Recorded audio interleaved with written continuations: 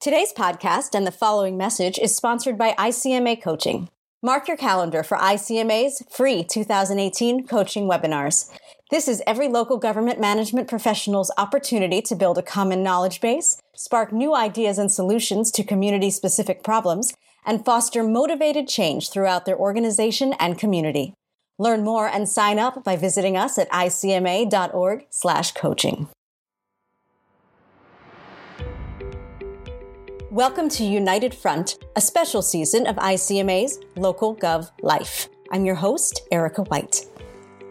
This season, we're celebrating women. Women who have not only earned the respect and recognition of their peers by achieving the role of Chief Administrative Officer, but also women who have been selected as their community's first female manager. Follow along with us as we celebrate the triumphs and contributions of 6 women CAOs who are breaking down many of the barriers they contend with in today's local government profession. My guest today is Dana Muscat, City Manager of Bay City, Michigan. Dana, thank you so much for being on United Front. Oh, no problem. I appreciate the offer. Let's start by getting to know you a little better. What inspired you to get into local government, and how did you get to where you are today? I've always been in local government. And I went to Saginaw Valley State University for 3 years. And during that time, I was not quite 20. And there was a job opening at a local township where my family lived in Saginaw Township. So that was my first taste of local government. And it was in the clerk's office. And obviously the clerk's office serves, the citizens. That's where everybody goes. And so I kind of liked that role. And so I think I decided probably about 5 or 6 years into that job that I wanted to stay in government. Didn't know that I was going to end up as a city manager.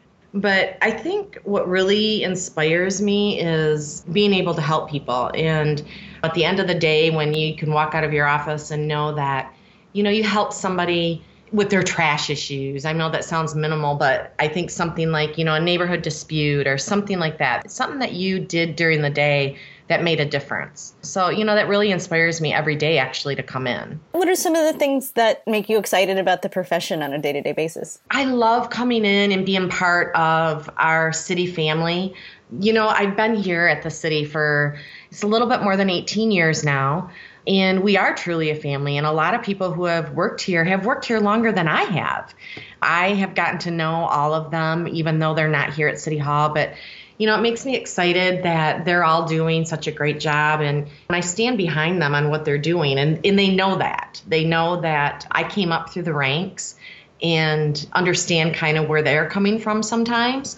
But I think just coming in and being part of our city family really inspires me to come in every single day. We were doing some research on your background, and it seems you have some unconventional pathway. Right. That you did get some criticism about your education credentials and your professional experience. Can you talk a little bit about that? Was it challenging for you? How did you respond to it as you moved up in the profession? It really didn't come into play until I was looking actively at taking the city manager position. Like I said, I started out in the clerk's office as a secretary, and then I moved up to deputy clerk, a township clerk, and then I came to the city of Bay City as the city clerk, and then I moved into the deputy city manager role. And then that's where I started to see myself grow a little bit more and want to eventually one day be a city manager. When people started talking about my education credentials, it really didn't bother me at all because it was a choice that I made in my life early on. I went to college and I found my husband. We were dating very early on in my life, and family became something that was very important to me. And so obviously I chose my family over going to school, and I never have regretted that to this day. I've always been truthful about it. I'm not embarrassed about it. I've continued my education throughout all of these years. I got my certified public manager credentials through our local university here that does that for the state of Michigan. And I've always responded to people with dignity about it. It's not something that I'm embarrassed about, so it's okay. But people have to understand that, I have a lot of experience. I have grown up with a lot of managers and seen how they have worked. And I've continued going to seminars and classes. And like I said, I went to Saginaw Valley to do my certified public manager class. What's really important for people to know is obviously I don't knock education. I have 2 boys that are in school. I have one in grad school right now and one in undergrad.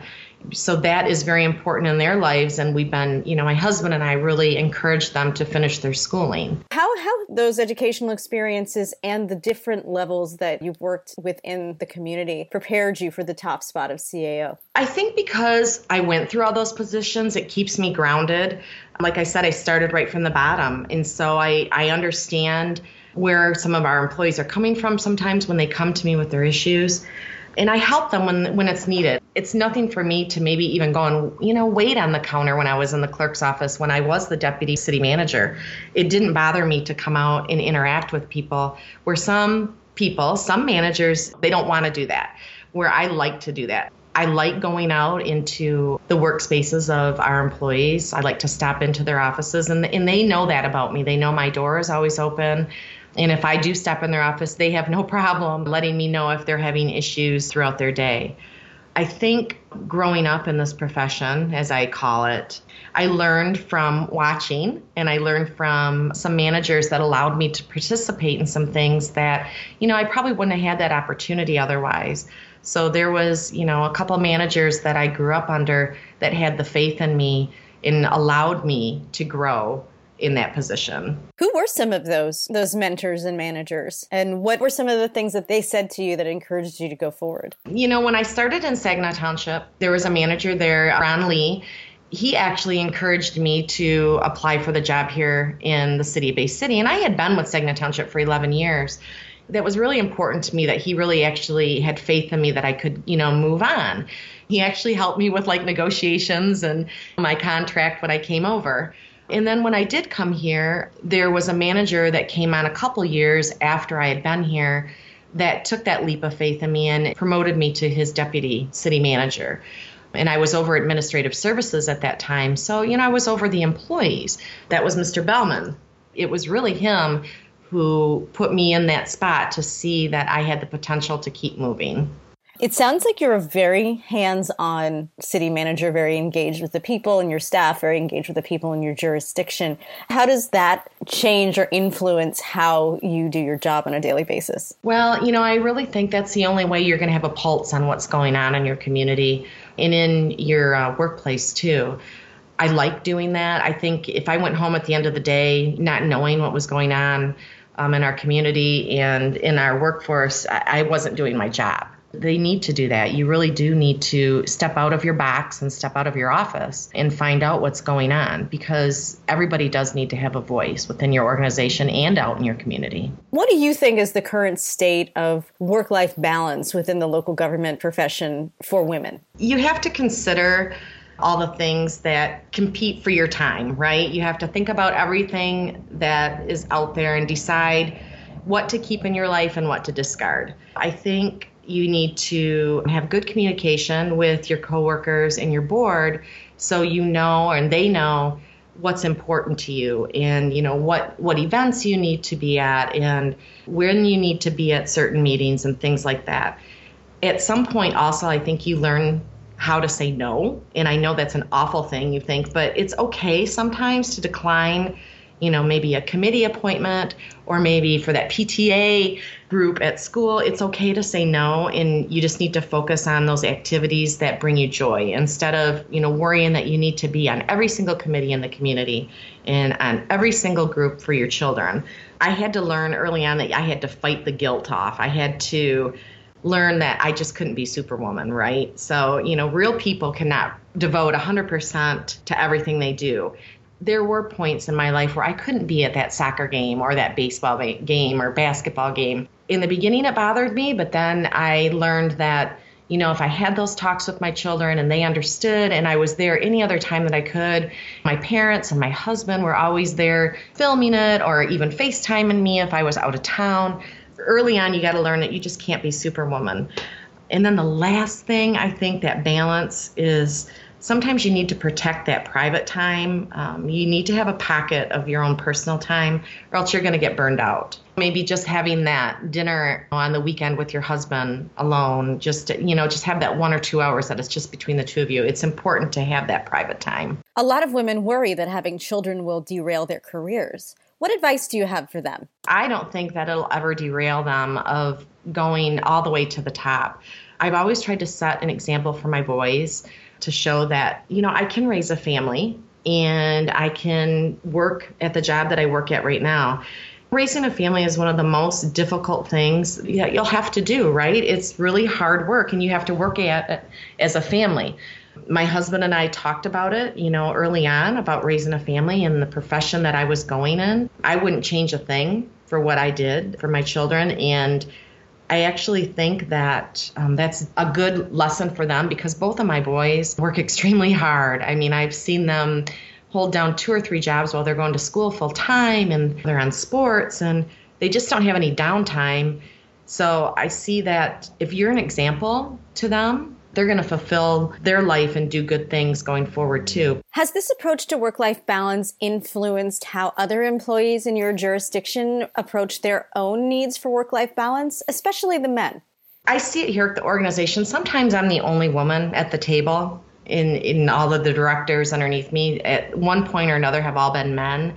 And over the years, I've kind of seen that kind of shift a little bit where they're coming to me now. And I don't know if it's because I'm a woman, they'll come to me and say, hey, I want to take the afternoon off because I got to take my son or my daughter to the doctor.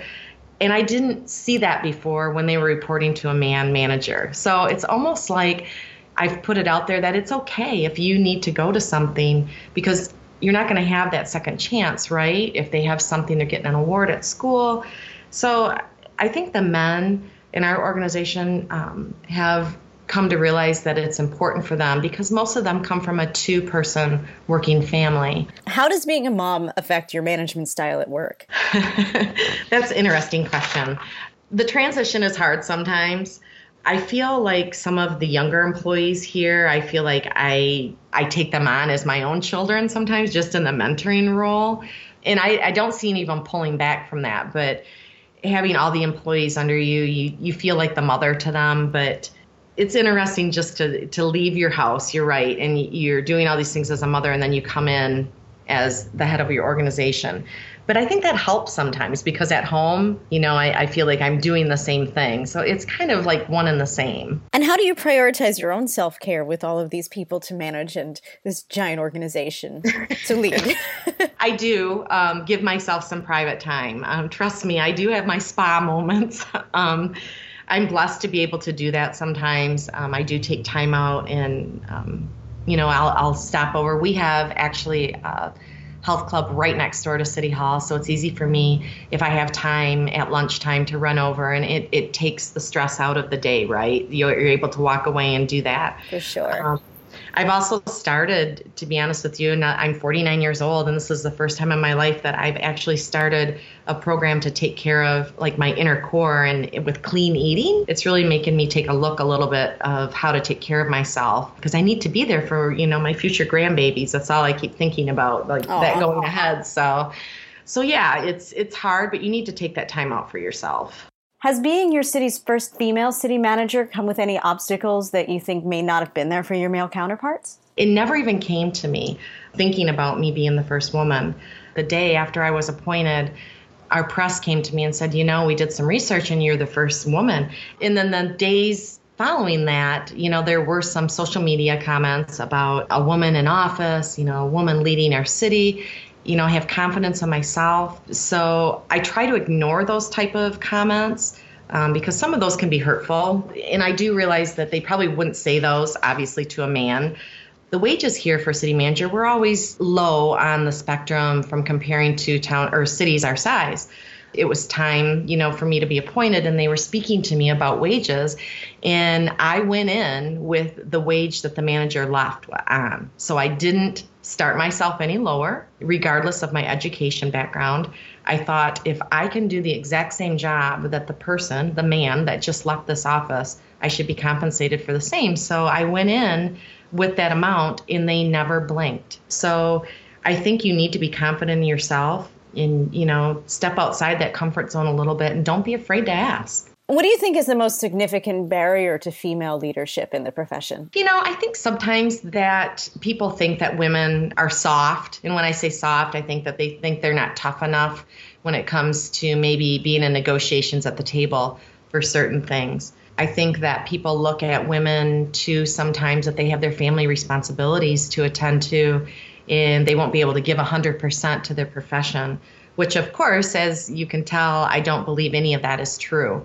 But I do know sometimes when I do step into a meeting, maybe with a new organization, I can feel that people in the room try and I don't want to say exert themselves a little bit, trying to be tough, but they don't expect what's coming back out of a woman's mouth. And you know, it's about being respectful and understanding that, you know, you can walk out of the room at the end of the day with a solution, but everybody needs to be respectful of everybody regardless of their gender. We often talk about women getting involved in the conversation about growing the profession and growing females in the profession. But how would you envision men getting in on this conversation and also supporting and mentoring women to take on the top roles? I can look back at myself, and it was men all along that have been pushing me in my profession. I had men managers when I was at Saginaw Township and also here at the City of Bay City. And there was other directors that were all men. They were my subordinates. And, you know, through the years, they've all been very supportive of me getting to my goal because they were all pretty much aware that at one point I was going to reach out and either want to be the manager here at the City of Bay City or somewhere else in Michigan or outside of Michigan. And I have my family as well. My husband and my children are both boys. So I have a lot of men in my life. And they've been extremely supportive. My children have grown up in the government world and very supportive of everything that I've always wanted to do.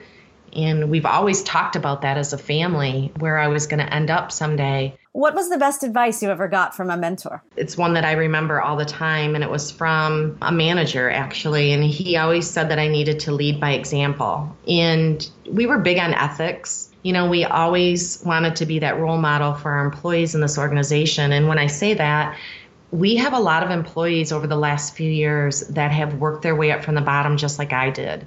And I think when they saw that I came from the bottom, and when I say the bottom, I started out at the entry level position at Saginaw Township and worked my way up. And there are so many people here at Bay City that have done the same in the last couple months even. And we've promoted people to director positions that have come forward to me and said, you know, I appreciate being able to be in this position because I started out as a sanitation worker. And now I'm a director over DPW. I think that is the whole lead by example thing, just to keep pushing forward and be a good role model for all of these people in our organization. And it falls into our family life too, where you're a good role model for your children and they're going to continue to do what's best as well and grow in themselves. What advice would you give to a young woman just starting out, either in the profession itself or just embarking on her first leadership role? Have a goal in mind, whether you share it when you're young or keep it to yourself and just keep charging forward. But always have that goal in mind where you want to end up. And no isn't an answer, right? You got to look outside that answer no and keep going forward. You might go sideways for a while, but there's always an opportunity to go forward. I think you need to network a lot. And when I say that, I learned that networking with our other managers in our state of Michigan, we have a very good group here, the Michigan Municipal Executives, that we have conferences through the year. We have listservs that we all communicate on. I think networking is really important because there isn't a day that goes by that we're all, putting questions out there on our listserv that really impacts what we're doing in all of our municipalities. So it's nice to have that. And then I also think young women need to self-promote themselves. Don't ever play yourself down. I think you need to put yourself out there and jump out of that box a few times and not be afraid to try something new. What do you think will be the biggest challenge for this generation of women just coming up now? Social media sometimes, I think. There's pros and cons to that. A lot of it stops people or these younger generation from actually being social. Instead of picking up the phone and talking to people, they would rather text or email. And I do that too. I'm all up on technology and we do that. But I think sometimes they're afraid to speak to people. I think they need to use the technology to their advantage. Obviously, we have so many things that we can embark on with the new technology, but really they need to be careful on not being the social and talking to people, face to face. I think that's huge. You learn more about a person when you're sitting across the table from them because you're not trying to figure out what they said in an email, right? You can say so many things in an email, and they might take it differently. You can use it to your advantage sometimes, but just be careful with it. How can women looking for mentors find mentors? And how can women who may be shy or uncomfortable with approaching a stranger and asking for them make that ask for the mentorship? The Michigan Municipal Executives, at all of our get-togethers, we have coaching sessions. And they're being coached by seasoned managers. And so they always set time up at these institutes for our younger managers, or maybe just the new managers coming in. I guess it doesn't have to be the younger ones. You can still go in there and be coached by somebody that's been in the profession for a long time. So if you have issues, you just take that issue into one of the coaches at our institute. And if they don't have the answer, they put it out for everybody to help you with that. So I just not to be afraid, but I think the coaching is really important. I have one last question for you. ICMA is celebrating women using this podcast and a number of other initiatives. And right now we're asking people to use the hashtag #SheLeadsGov and tell us who they think the groundbreaking women are in the local government profession. Who are some of those women to you? There was one thing that always stuck in my head, and she wasn't at the local level. She was at the federal level, and that was Condoleezza Rice when she was the Secretary of State. And she had said something about her parents had always raised her to believe that she was going to be the President of the United States. And I thought, oh my goodness, what great leadership from her parents to raise her like that. But she always had that aspiration that she could be anything that she wanted to be.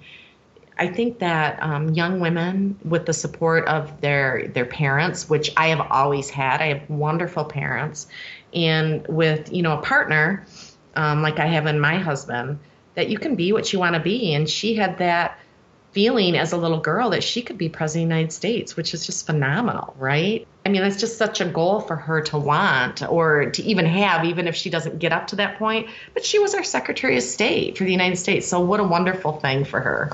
Thank you again for being with us today. We're so grateful that you had the time to speak with us. I'm thankful when I walk into the City Hall every single day.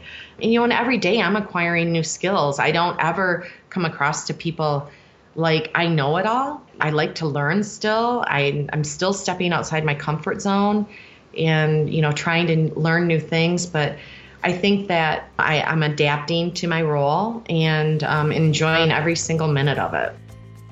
That's our show for today. Thanks for listening, and thanks again to Dana for her time and insights.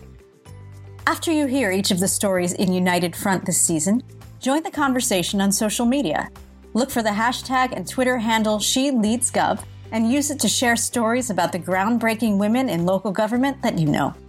If you haven't already, be sure to subscribe to our podcast channel and catch up on all the seasons of Local Gov Life at icma.org/podcasts.